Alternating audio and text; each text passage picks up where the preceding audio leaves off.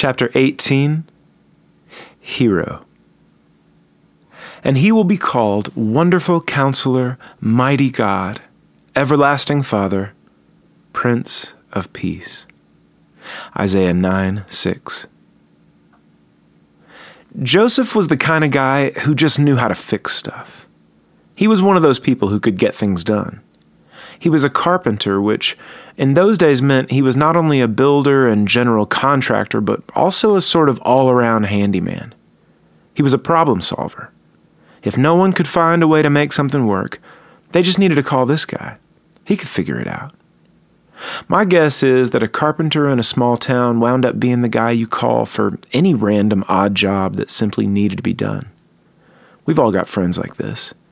They look at stressful situations, whether it's mechanical problems, technological problems, plumbing problems, or basically any other kinds of problems, and they don't get stressed the same way. Instead of freaking out, these guys start to kind of come to life. They love the challenge and they get an excited look in their eye, going after the unsolved problem like it's some kind of game. Joseph was a guy like that. But when we first meet him in the Christmas story, we find him in a situation that is way over his head. No matter how good Joseph was at setting a plumb door frame or cutting perfect dovetail joints, he wasn't ready to coach a first-time teenage mom through labor and delivery. Joseph wasn't equipped for this. He wasn't experienced or good at giving birth. He needed help. He needed to call someone in. Joseph needed a hero. I wonder how Joseph felt when he actually watched Mary give birth. My guess is he was scared out of his mind. I doubt this middle school-aged kid had ever experienced anything like this before. And now he was front and center in a moment where life was hanging in the balance. Mary was going through more pain than she had ever even thought possible, and Joseph couldn't do anything about that. I mean, I'm sure he tried to make her comfortable, and I'm sure he prayed more on that night than he had ever done before. But what in the world does a 14-year-old boy know about delivering a baby? Had anyone given him tips about breathing techniques? Did someone tell him about the dilation of the cervix or when he could tell Mary it was okay to push? What did Joseph even know about girls anyway? He and Mary had never even had sex. And somehow he was supposed to coach her through this? Well, to make matters worse, no one in their families was willing to help them. No one would stand with them. Neither one of their mothers was there with them in the stable, holding Mary's hand, giving her water, looking her in the eyes, and keeping her focused. There were no cousins or friends who volunteered to go with this couple as they did the scariest thing either of them had ever faced. I can only imagine the panic that filled Joseph's heart, going off like a gunshot in a quiet neighborhood, as Mary worked her way through each contraction. Wave after wave of unbelievable pain cascaded over this young girl, and she just kept going. There were tears and screams, and there was blood, and then, finally, incredibly, it was all over, and the baby was there. The very instant that child was born, I bet Joseph looked into Mary's eyes just to check whether she was okay, and when he realized she was, all of that fear washed away in about a half a second. All the tension had released. All of the noise gave way to calm. The couple cried, but these tears were about gratitude and joy. They had made it through, and their little boy was born. Now, Joseph didn't have any baby clothes, so he grabbed whatever he could find, which happened to be some scraps of cloth, little more than rags.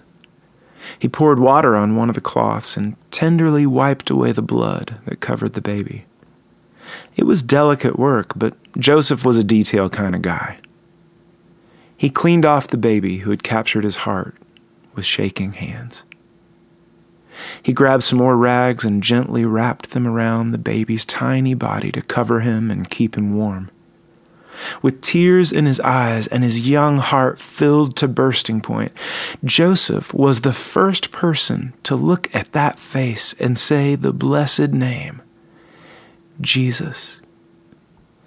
The name that would stir and change hearts left Joseph's lips and went out into the night, and suddenly everything was different and new.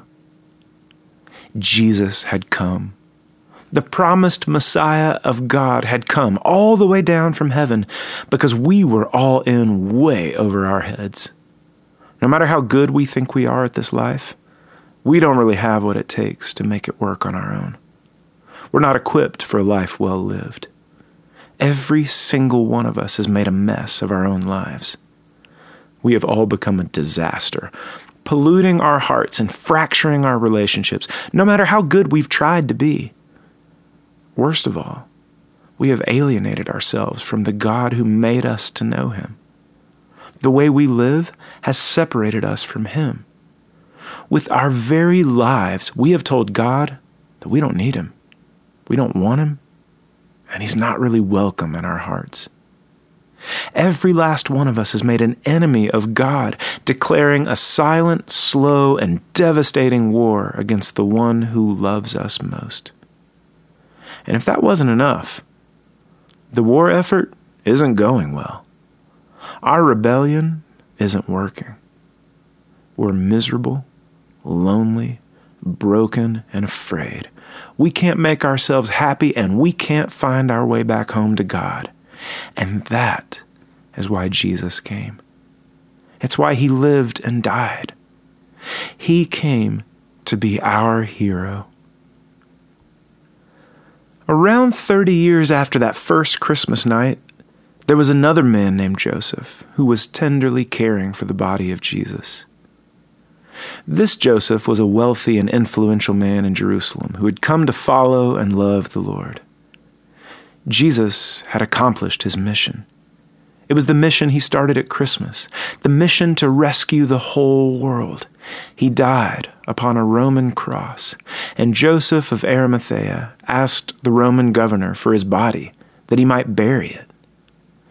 Permission was granted, so Joseph and a friend of his named Nicodemus took the broken, lifeless body of Jesus down from the cross.